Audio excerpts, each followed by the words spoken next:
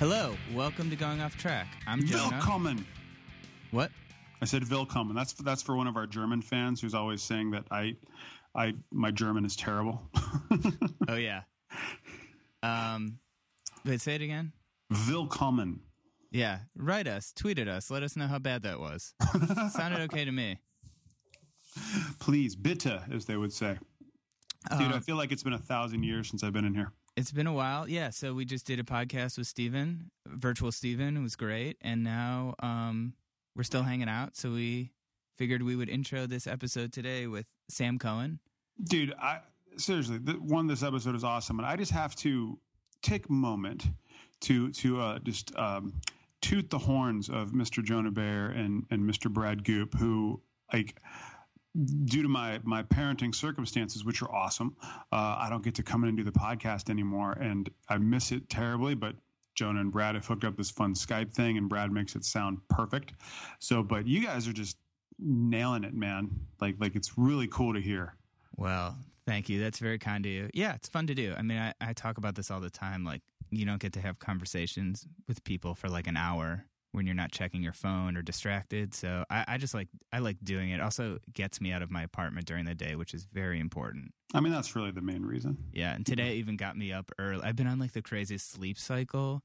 And I think it's from like, I went to SNL 3 weeks in a row, which is like, I know no one's going to feel any sympathy for me about that, but it was like, can't go to bed before 4, and I've been waking up at like noon.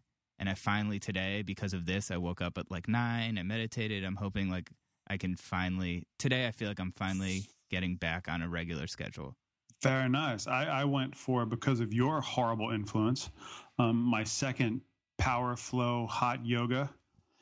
And I've come to this conclusion that there will be no kind of exercise that I enjoy, that taking care of my body is something to be endured.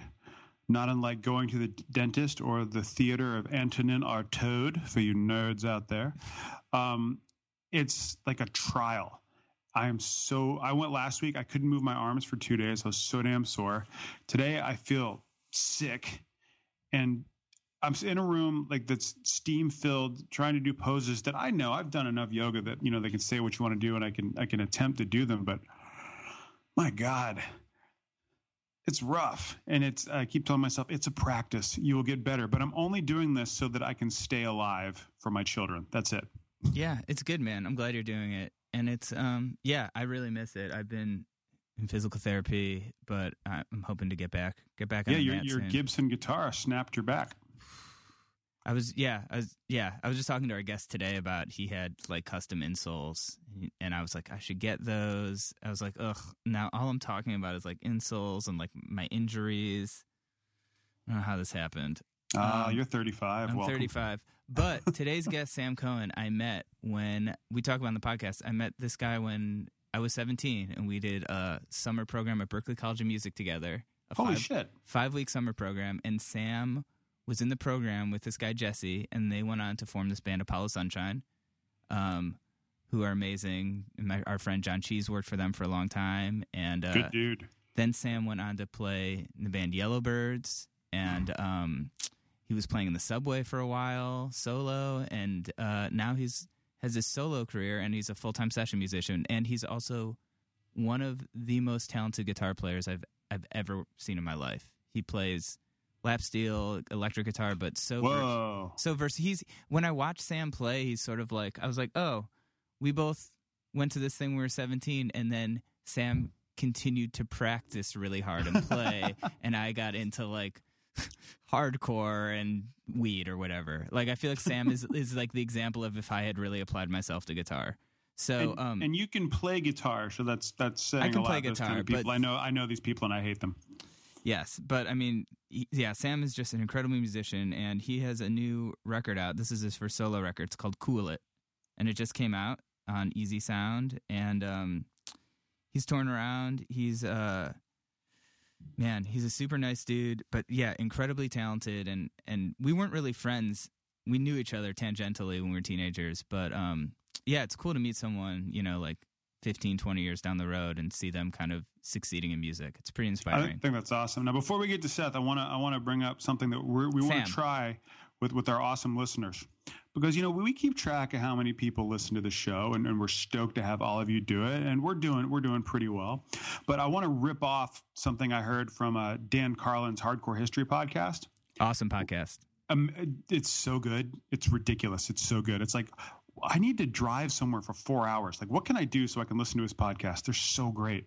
But he does this thing that I'm sure other podcasts do as well, where it's $1 a podcast. So if you listen to our podcast week to week and you like it, just go to our website, goingofftrack.com, go to that donate button, send $1, send $1. And it's something to help us break even. Jonah does a lot of work for this podcast. Brad does a lot of work for this podcast. I stay home. But specifically, it's just, I think it's cool. So $1 a podcast. So if everybody listening to this right now just sends us $1, that's pretty cool. It's also $1. It buys you nothing. Yeah. Think about all the dumb, dude. I waste $1 on, like, not waste $1, but you give $1 to everyone. I feel like, especially these days, guys. Yeah, it's basically you just tipped us. That's it. Yes, that's true. Okay. So there you go. There you go. That's it for that. And let's get into it with Sam Cohen. It's going off track. Tell me about it. But yeah, here we are, going off track. Sam Cohen, what's up, dude? Hey, how's it going, Jonah? Good, how are you? Excellent. We were just talking about how we met. Berkeley Guitar School. Mm-hmm. I was 17. I remember. I guess they taught other instruments too. Yeah, but who cares, right? Yeah. Yeah, I guess it was like a 5-week workshop. Yeah, it was awesome. Up to that point in my life, I think that was the most fun I'd ever had in my life. I'd been like, a 17-year-old kid living in my parents' house, and then just got like dropped off in Boston. Yep. Like no supervision or anything for 5 weeks. Yeah. We were, like hitchhiking to festivals, and it was awesome. Really? Yeah, we had a blast. I feel like I had a very different experience. Like, it was my first time away from home, and I felt like me and my roommates would just eat cupcakes every. Like, I felt like we were so immature. Like, I felt like everyone else was like partying and getting laid and stuff, and we were like, let's eat like a whole pizza. Like, no one can tell us when to go to bed. I guess there was that too. But I remember you because you were like kind of like had this kind of rockabilly thing, and you had like a big kind of hollow body or something. Totally. Like was it white or something? Yeah, I had a big white Gibson back then. Wish I still had that guitar. So we had this summer, and then you ended up staying at my house in Cleveland with John Cheese. And your roommate, Chris. And my roommate, Chris. And you were playing in Apollo Sunshine. And you met those guys actually at the Berkeley thing? Met Jeremy at that summer program, yeah. Okay. And then he and I went to Berkeley, and then we met Jesse through living in Boston. He'd like gone to Berkeley for a minute. By the time I met him, he wasn't anymore. But it was that group of people that we met him through. So how soon after that summer thing did kind of Apollo Sunshine come together? Was it? It was still a few years. Okay. So I still had like a year of high school after that. So I went back to Houston, finished high school, made my first like weird rockabilly record, and then moved to Boston, and Jeremy did too. And then he and I started playing in bands right away, but we had one called Cash for a few years. We used to like tour the East Coast and do Mac rock and stuff. And this was like the late 90s and early 2000s. Everything was like emo and pop punk. And we were like the band that did like a little bit extra guitar stuff and like melodic stuff. And then as that was sort of like dissolving, our friend Jesse had started playing bass in the band, and then his band, Hill Valley, was dissolving, and that's when we started Apollo Sunshine. Okay. And Apollo Sunshine to me was like still like one of my favorite bands to see live. Like all you guys are such incredible musicians. Thank you.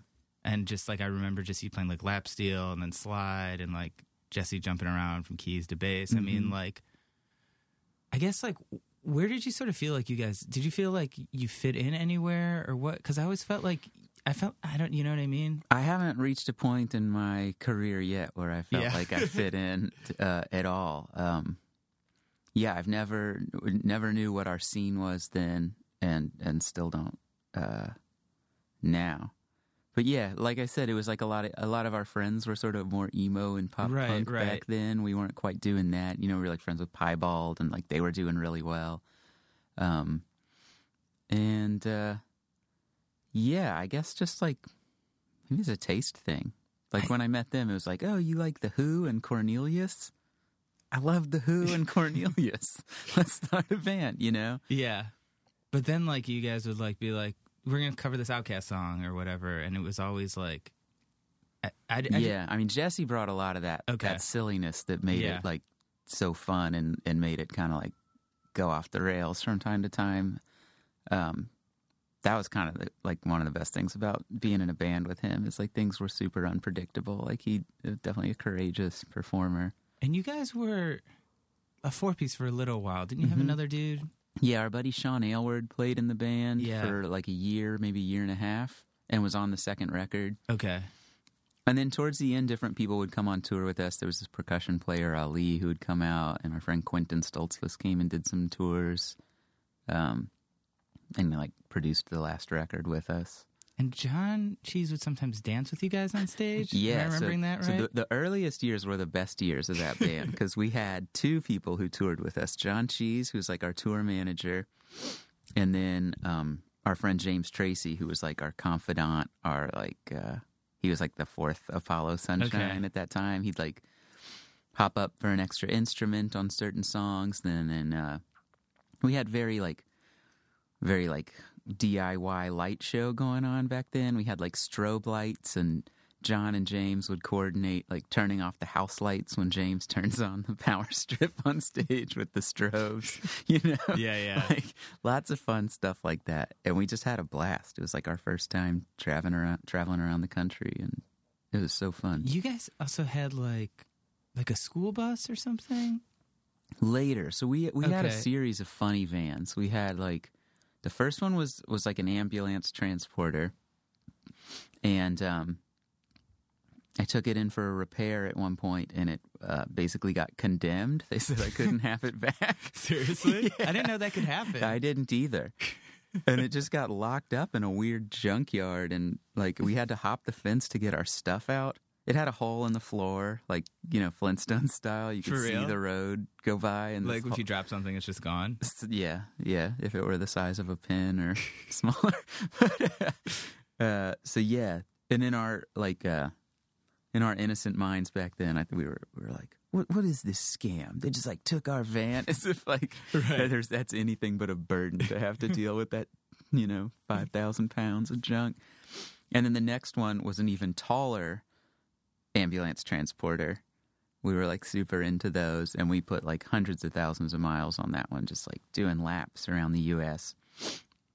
And then the third one, we'd been talking to the Piebald guys and Mike Parzial about vegetable oil, and we got into that idea, and we were also at that point as a band where it's okay, maybe we need to get a nicer van, because we're getting these junky things, and in 2 years they're toast. So we and this was the worst decision ever. We got a nicer, newer van, just a couple of years used, and converted it to run on vegetable oil. And that just totally killed that van. It just it just didn't work out well. And then I was so gung-ho at that point. I was like, no, we're doing it again. I think so. I think we'd bought that van for $20,000. And then, only got $3,000 back for it. So it's all right, well, we got these tours lined up. We got $3,000, and bought a yellow short bus with the real school bus door. Right. Painted it blue and did a wood interior with benches and everything, and converted that to run on vegetable oil too. Because the logic was it needs to be a simpler engine without all the computer and all that business for it to run right, Right. So, we got an 89. Okay. And then that bad boy was all right. For a little while. And then, actually, the transmission went out on it twice. One time the transmission went out in the desert in Arizona. No way. Yeah, and we had to sleep in a junkyard. And, yeah, and then we got towed the next day, another 100 miles to Yuma, where this shop that was had a race car team fix the transmission. and we rented a pickup truck and drove to Las Vegas to do a show, and then came back and got our van. It's fucking crazy, man. That was the very end. That was the last tour. What? Not surprisingly.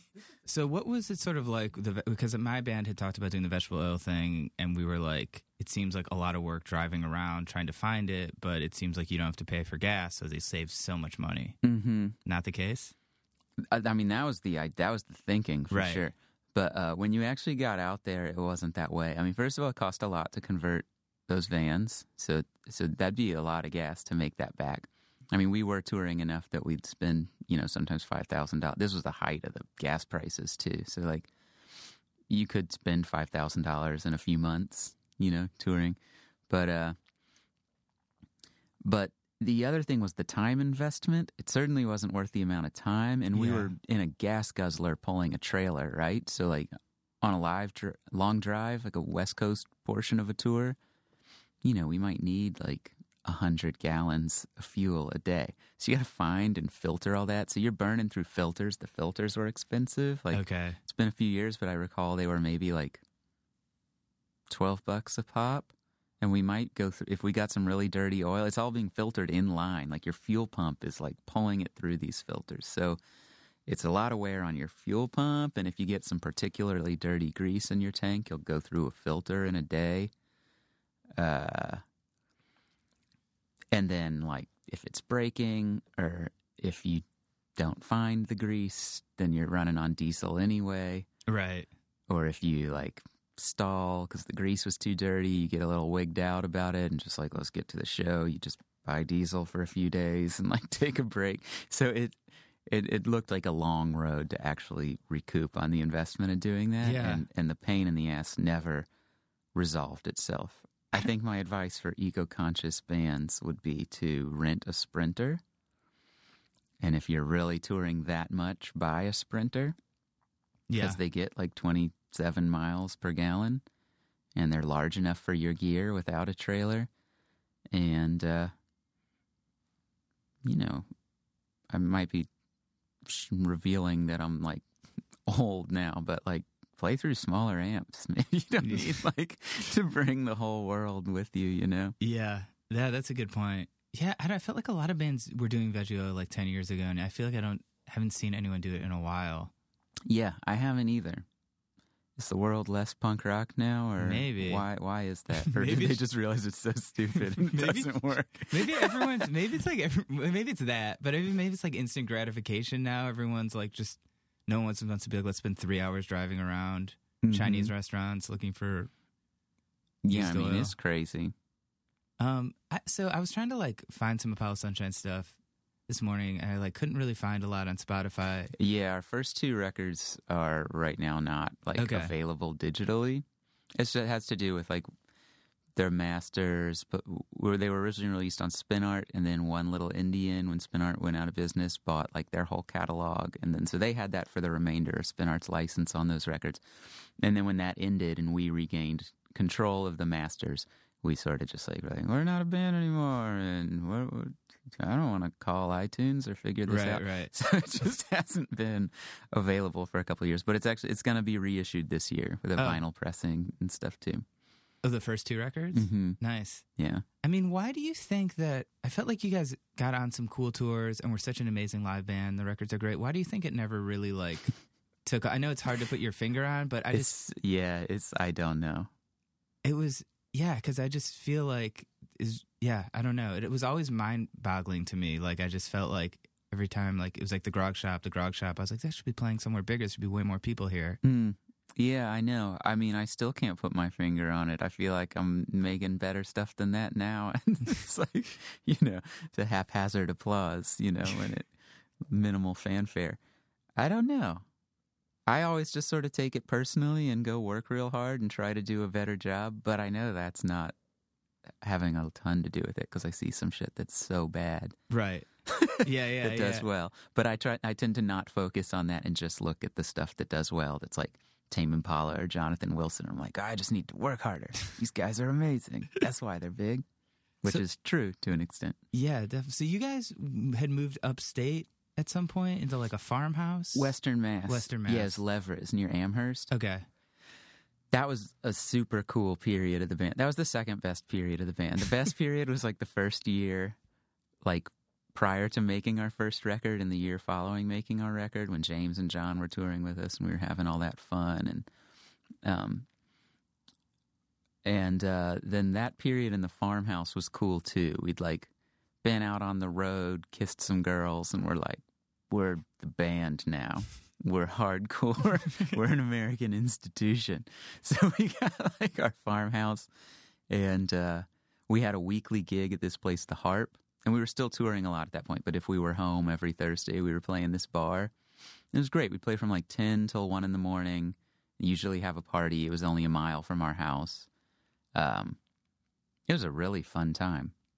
And just like swimming and being outside and then hitting the road. And, you know, after so much touring and so much like city life, it was awesome to like get home and just like leave the trailer sideways in the driveway and just like have so much space to mess around. So Apollo Sunshine, what sort of happened with that, and how'd you kind of end up in New York? So, around that time that we were living in the farmhouse, which was about 2 years, pretty much towards the beginning of that, Jeremy met a girl in San Francisco, and he was like spending most of his non-touring time out there.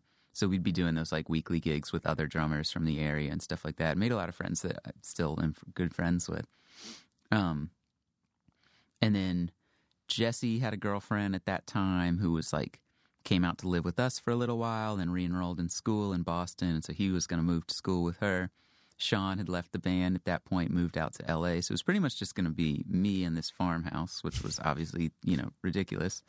And our landlord had sold it to this like crazy hippie, you know, like the uptight hippie. Yes. I mean, kind of most of them are, but like he sold it to an uptight hippie who, like, even though he was our landlord, he thought that he still could be there whenever he wanted. He was like, well, I own it.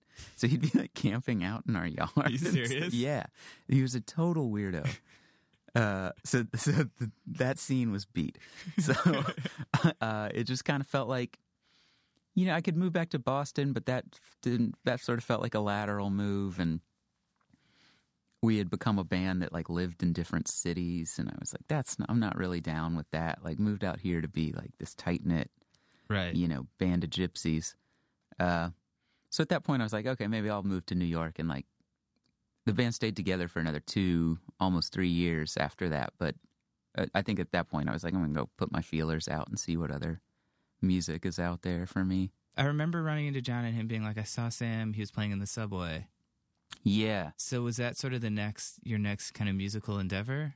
That was actually my next musical. It's like, it's hardly documented at all. I didn't record it or anything. So that would be like 2006. Because I feel like I got, like, maybe we were friends on MySpace or whatever the thing was then. And I remember you being like, I'm going to be at this subway station, like, at this time. Yeah, right.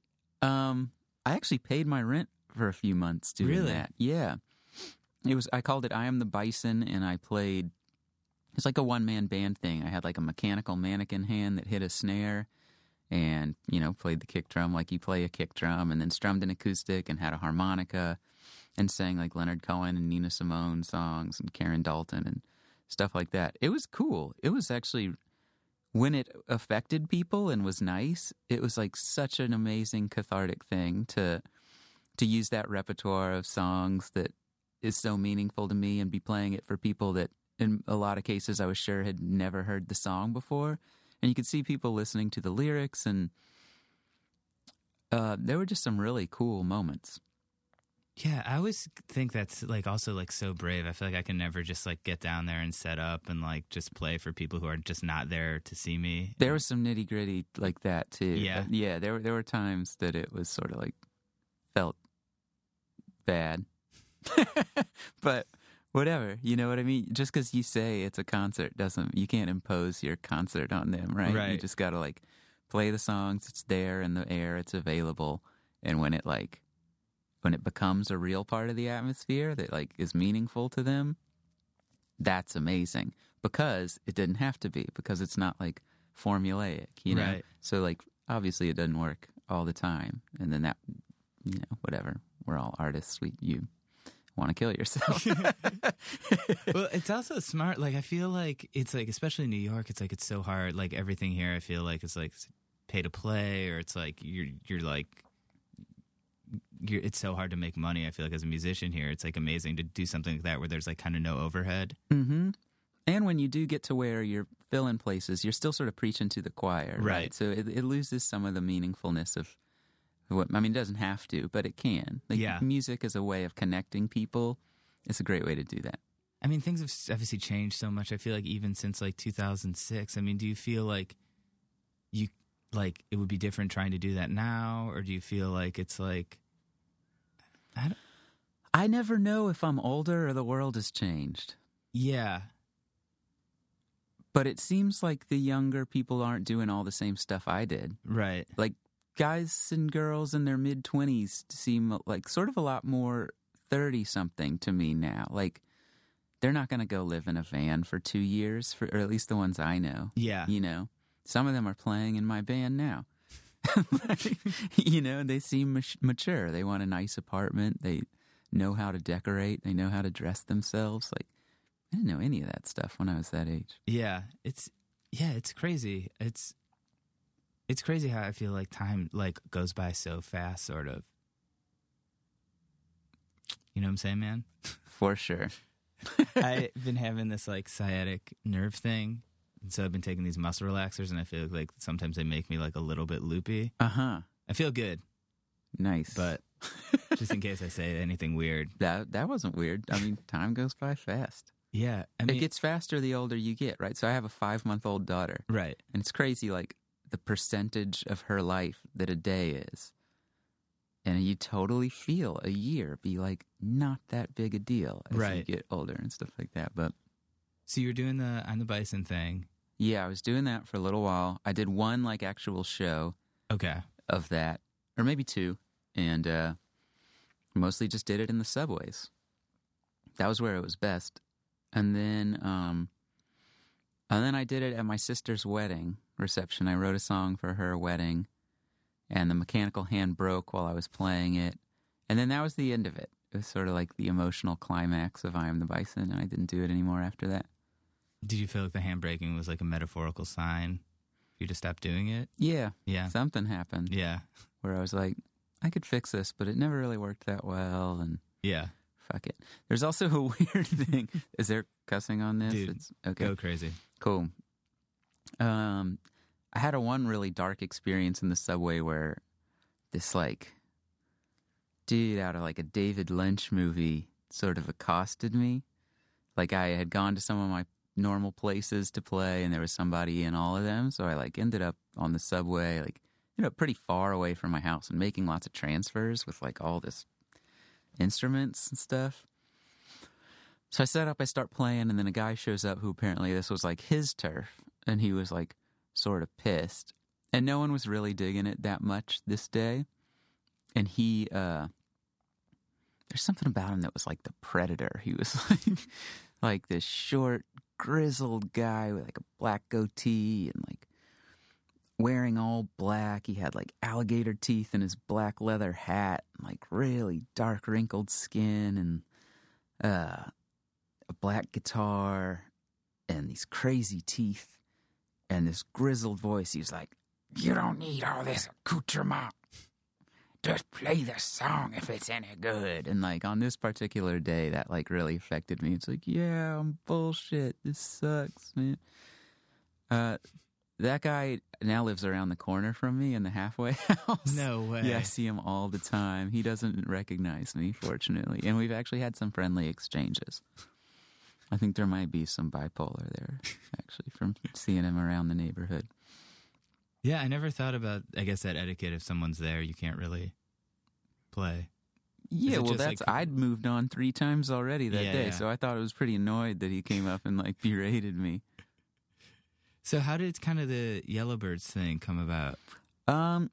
It just started when I made some 4-track recordings, 2 songs that ended up on the record, like the home recordings were the final versions, Pulaski Bridge and In Our World. And I wrote them both, like, got my first apartment with my girlfriend, Sarah, who's my wife now. Okay. and like had never lived just alone with no roommates, just me and my lady. And it was awesome. Both those songs were just about like having a space, being in our little world. And I made them on a 4-track, and I was like super into Les Paul, and it's got lots of like sped up kind of guitar sounds, things like that. And it just, it didn't sound like Apollo Sunshine to me.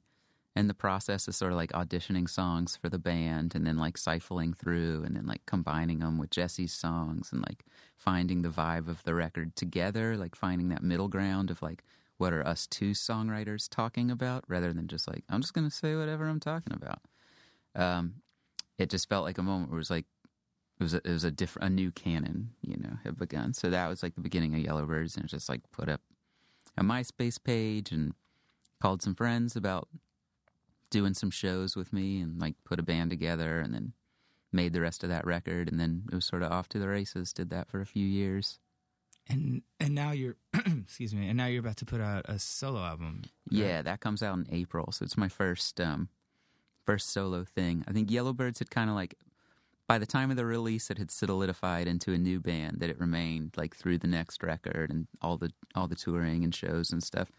And then it sort of reached a point where everyone's schedules were pushing and pulling, and it was like, it was a band and that everyone was invested and we had the great chemistry together, but still like as a form of expression, it was still like it was only my baby.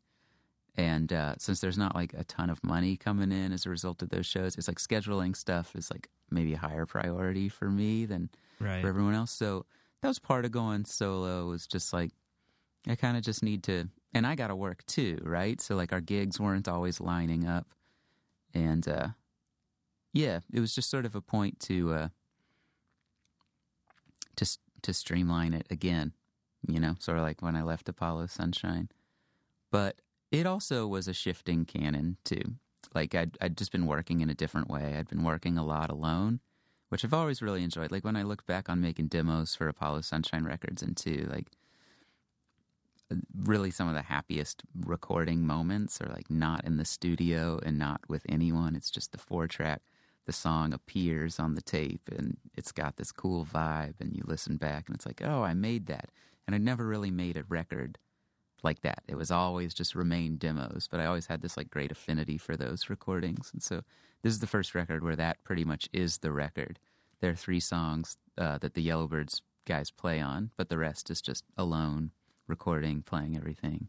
So did you produce it yourself? Mm-hmm. Nice. Yeah, I mean, most of the time, 85% of everything on the record is just no one else in the room. That's amazing. What kind of work do you do outside of music stuff? I don't work outside of music stuff. I produce a lot of records and play on a lot of records. Occasionally do like shows, but I haven't had to do a ton of touring other than my own in the last few years. That's great, man. For some reason, I thought when you were like, I got to work too, that it was like, I was picturing just you like gigs, the projects we take. I mean, pretty much everyone in the band, Annie, the bassist, works for Science Friday, but the other 2 guys are working full time as musicians. So that's what I meant by like the gigs that pay the bills. Yeah, yeah. Have you done any kind of like session type work or anything like that? Yeah, quite a bit. Yeah? Mm-hmm. I played on, when my friend John Hill was living here, he was just nominated for Producer of the Year at the Grammys. No way. Yeah, he would put me on stuff. So I played with Norah Jones when I was working with him, and played on Shakira's record and did some like CeeLo stuff. And then a lot of like other stuff that I can't remember the name of. And produce a lot of things for friends, and then their friends call me to make the record sound like that one or whatever. So pretty much busy all the time now. That started about 5 years ago, and it'd be like maybe 1 or 2 projects a year, and now it's pretty much always there's 1 or 2 going on. That's awesome. Yeah. I do upstairs with my sister, and we shot something with Norah Jones, with her band Puss in Boots, which was really cool. But I was talking to someone who did that kind of work too, and they were like, they played bass, and I was like, what was it like this person? They're like, oh, they weren't there. Like, it's sort of you come in and kind of cut your part, and you're not really involved with like... Yeah. Most of that big name stuff, it's that way. With Norah, it was cool because we were doing live sessions. Oh, really? It didn't end up being the record, which is too bad because I remember it sounding really cool. But either way, it was a super cool experience. It was like, it was a great band. It was D'Anthony Parks on drums. I was playing guitar. she was just singing at the piano.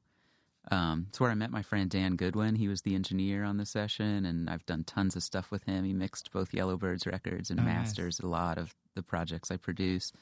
But you just listen back. She has this cool home studio in that big publishing building in, what's that square called?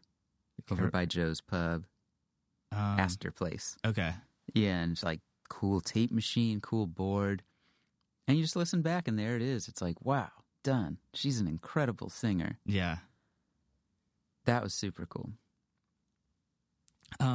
What has sort of kept you sort of, I guess, like making music? I mean, like, obviously, like, you're really good at it, but I feel like so many people sort of from that era, like, got married and have kids like you did, and then sort of were like John, like, I'm going to be a realtor, or I'm going to, like, go back to school or do something. I mean, what's kind of kept you, because it is such kind of a hard lifestyle.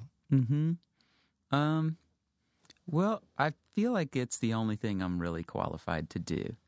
Like, if I were to try to get a job at this point, I would just be some schmo doing something that I'm not particularly skilled at. Whereas doing this work makes me feel good about myself. I feel like I know what I'm doing and am becoming an expert. And, I mean, it's been hard at times. Like, the hardest part was transitioning out of Apollo Sunshine, which was like a meager living, but it was what I was relying on.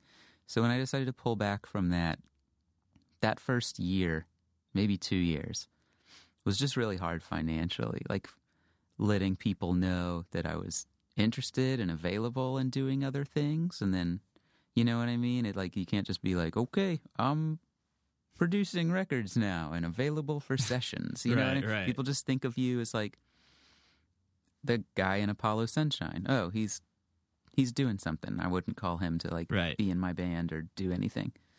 So that was a really hard transition, and that was a time when I was like, ugh, maybe this isn't gonna play out. You know what I mean? I was like looking into all sorts of weird ways to make money. I was like, should I get into teaching?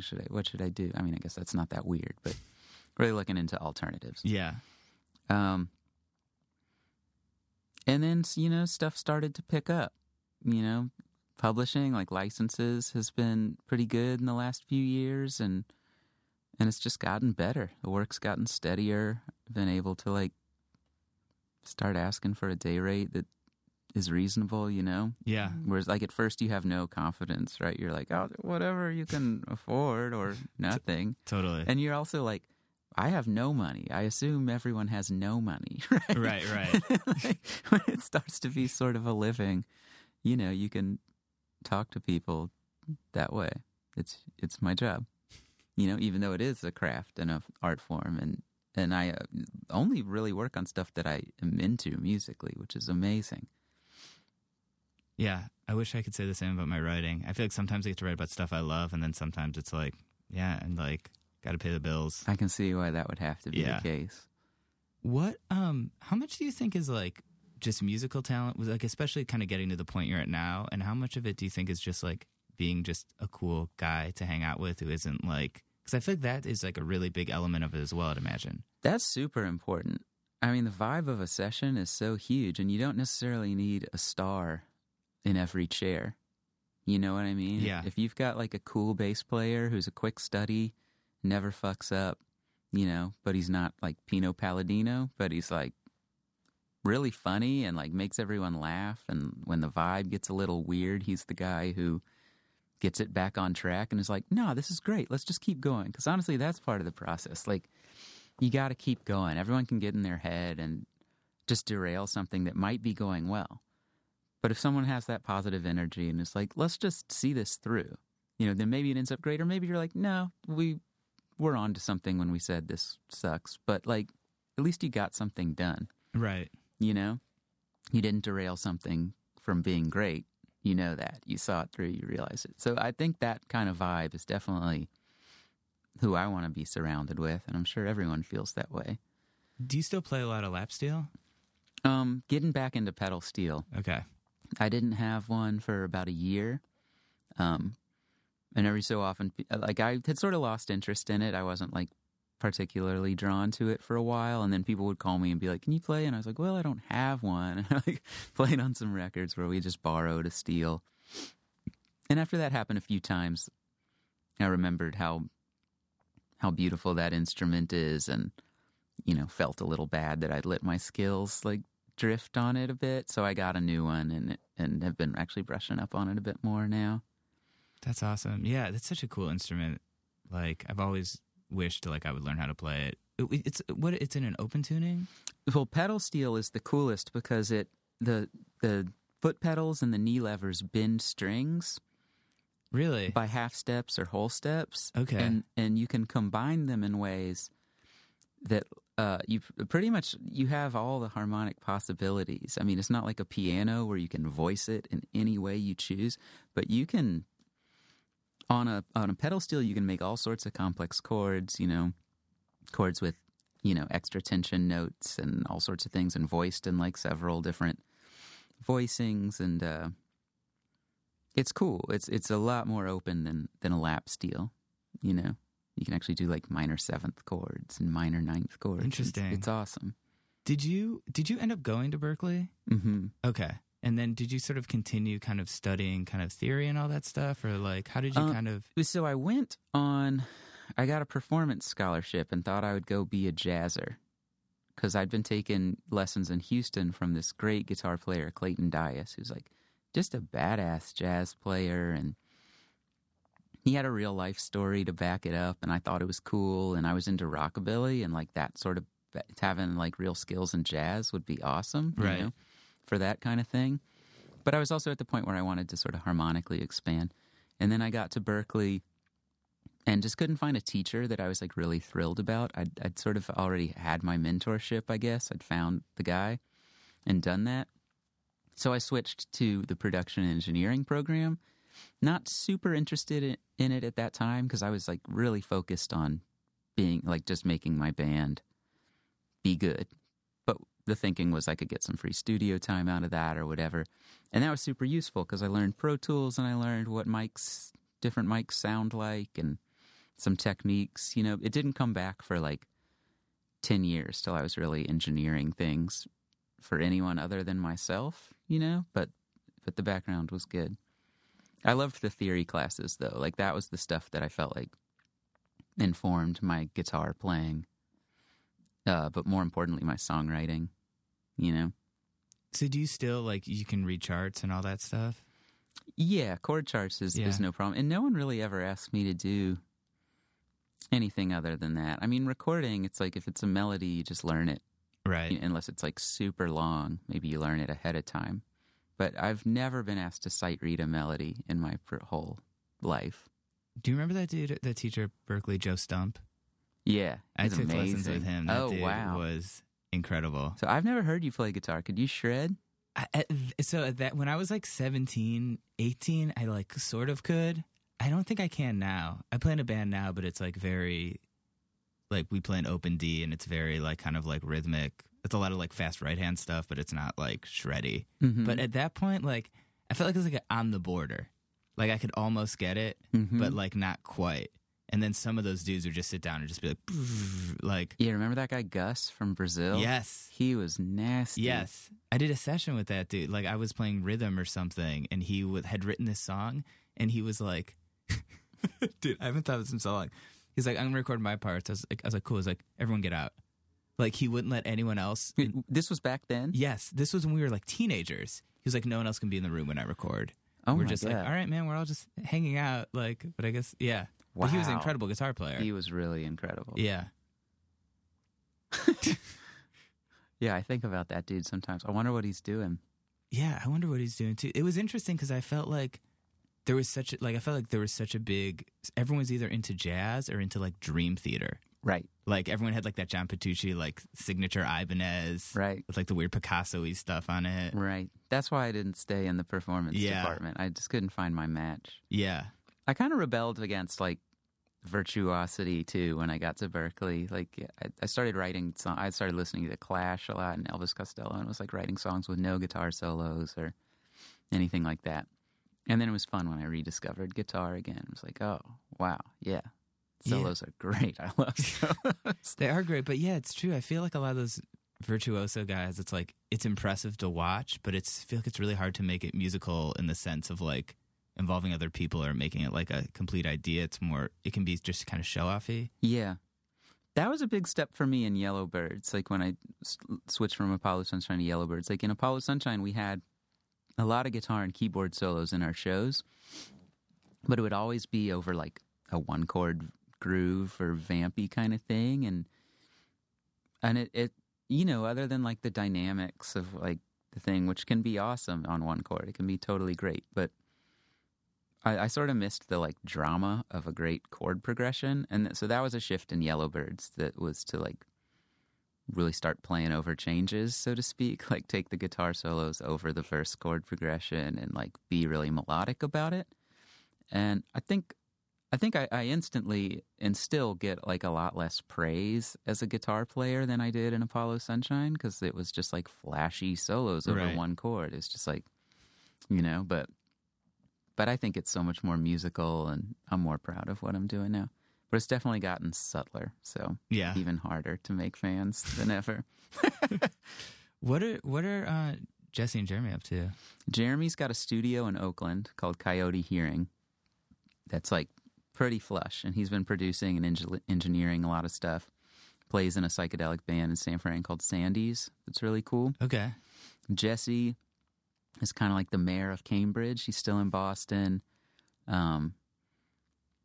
Plays with a lot of cool people, and has been working on his own stuff for like actually years. He's been working on a couple of songs for years, and I think they're finally almost finished. Yeah, we were up there. We played this place, Great Scott, there a couple months ago. I love Boston. I haven't really... That summer was like really the only time I ever spent a lot of time there. And I felt like I would just go to like Little Stevie's Pizza. Mm-hmm. Place is nasty. I wonder if it can't be as like... but I also feel like I would go to all these hardcore shows at like the Middle East downstairs. Mm-hmm. And it would be like they'd have to stop the shows like 3 or 4 times because of fights. Mm-hmm. It was like...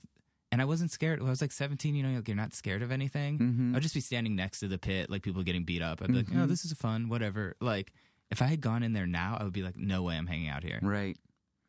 I know. It's funny, like, when I look back on some of the places I was, like in Houston, for some reason, a lot of the shows I went to, skinheads would be there. And like one time I sort of got like circled by a few, and I can't remember why, and they're like pushing me around. I was like, oh man, am I about to get fucking curbed or what? Yeah. It would get ugly. What did you live in Houston? Yeah, I grew up in Houston. Oh, I didn't realize that. Mm-hmm. Gotcha. So you were in Houston up until college, basically? Mm-hmm. Yeah. For some reason, that's like, I feel like Texas is such a crazy place. It is a crazy place. And I feel like everyone I know is like, yeah, Austin's cool. It's like, yeah, Austin's cool, but like that's such a small part of Texas. A lot of Texas is cool, and it, you know, in ways other than the way Austin's cool. Yeah. That's how everything's cool now, right? You know what I mean? Like, it's like Portland cool, or I mean, I'm talking like I'm above it. Me and my wife were very, very close to moving there. Dude, I know. This year. I was too before I moved here. But it's like I feel like if I want to move, I want to go somewhere that'll. I feel like at those places it's almost like too late or something. Like everyone knows about it. It is. Yeah. Where do you think the next cool place is? Like Detroit or something? I don't know. It doesn't matter for me. It's too late. I'm too vested in what I'm doing. You know what I mean? I'm not gonna go like here in New York and with the people I've been working with over the last decade, you know, there's like 5 of the most amazing drummers you've ever heard that I can call and be like, can you play tomorrow night? My normal drummer's not, you know, feeling well or whatever. Same with bass, same with keyboards, same with guitar, same with singers, same with every horn or stringed instrument. It's like, if I go to Detroit, like, you know what I mean? Yeah. I don't know if that'll be the case. Is it having a kid stuff more difficult here, or is it just sort of one of those things where it's just like you kind of deal with it and it normalizes? You know, in some ways, that's like why we were looking at Austin. We're like, oh, having a kid here is going to suck. It's going to get so expensive, which it has. Right. But it's going to get expensive anywhere. We're going to need a bigger apartment. That's going to be a financial disaster, which it is, but I don't know. It hasn't been yet. And one good thing about it is, you know, people in the suburbs, when they have a kid, they're like, oh, it's so isolating. Like, I never go out anymore. I never do anything. Like, here our friends are really nearby. You know, we live in a neighborhood with lots of our friends and just run into them on the street. And like people come over to hang out just for a few hours. You know, you don't have to make like some big plan. So that part of it's been really nice.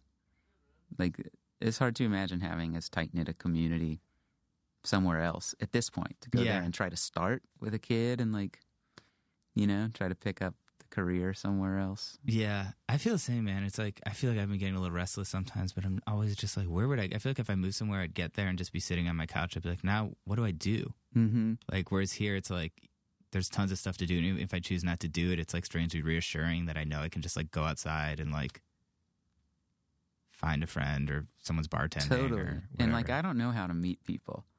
Like, the way I make friends is I go, hey man, for like 10 years.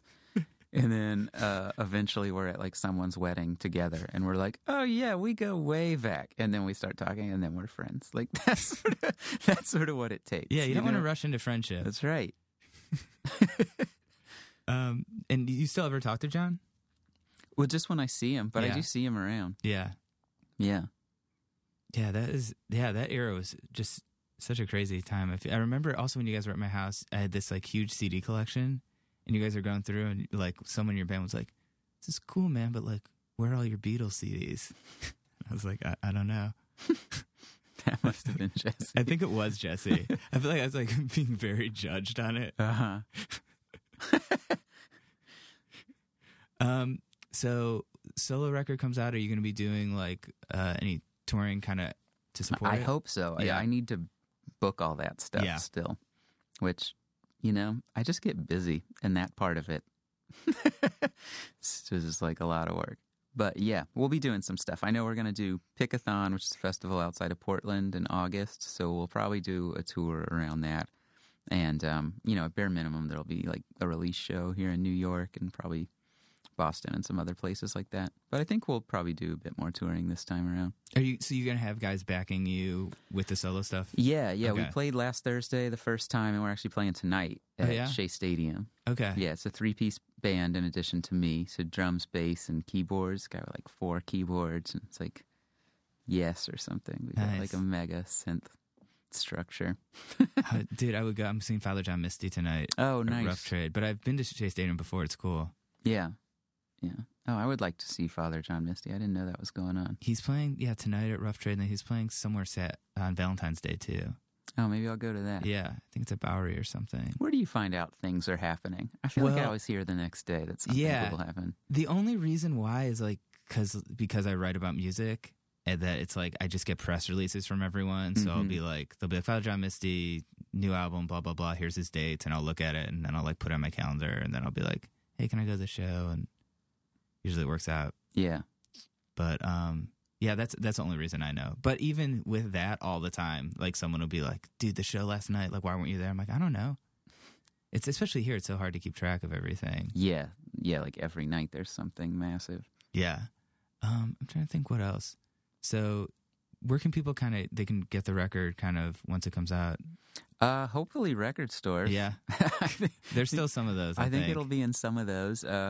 It's on this label Easy Sound. It's a new label in California. So you can definitely order it from them or download it on iTunes or all the usual places. Yeah, that's so exciting, man. Yeah, I'm stoked on this record. I feel like it's definitely the best thing I've done so far. Yeah, well, kind of by a long shot, though. Really? Yeah, I like it more than anything I've done. Do you feel like you generally feel that way about the most recent thing you've done, or not necessarily? Or does this feel just kind of different? Usually, but this does feel different. You can tell. I can tell when something's haunting me about a record. You know what I mean? Haunting you in the sense like it bugs you, or that like yeah, there's something not quite right about it. Like my last record, there was something inside of me that I was like, I don't know. I just didn't, you know what I mean? Just something felt unsure. And I remember saying, no one's going to like this. And, some people loved it. Right. Well, it's interesting for you to say that because I feel like a lot of people feel more that way about like a solo thing where there aren't as many people where it's like just you. You're like, no one was here to be like, don't do that. Yeah. And I think this record benefits from that. Yeah. Yeah. I think just cool shit happened fast, and it wouldn't have, with a group of people making decisions or like making room for each other or the traditional like things you do as a band, I think it just wouldn't have stacked up as well. And there's a simplicity to it. It's like really complex songs and forms on a lot of stuff, but like pretty simple instrumentation. There's not a ton going on. So everything sounds bigger to my ear. There's like more space in the music. Things breathe and you can really hear everything. It sounds good to me. Is there any shredding on it? Yeah. Yeah, there's more shredding than I've done in a while on it. Nice. But live, there's even more shredding. Dude, awesome. That's what I like to hear.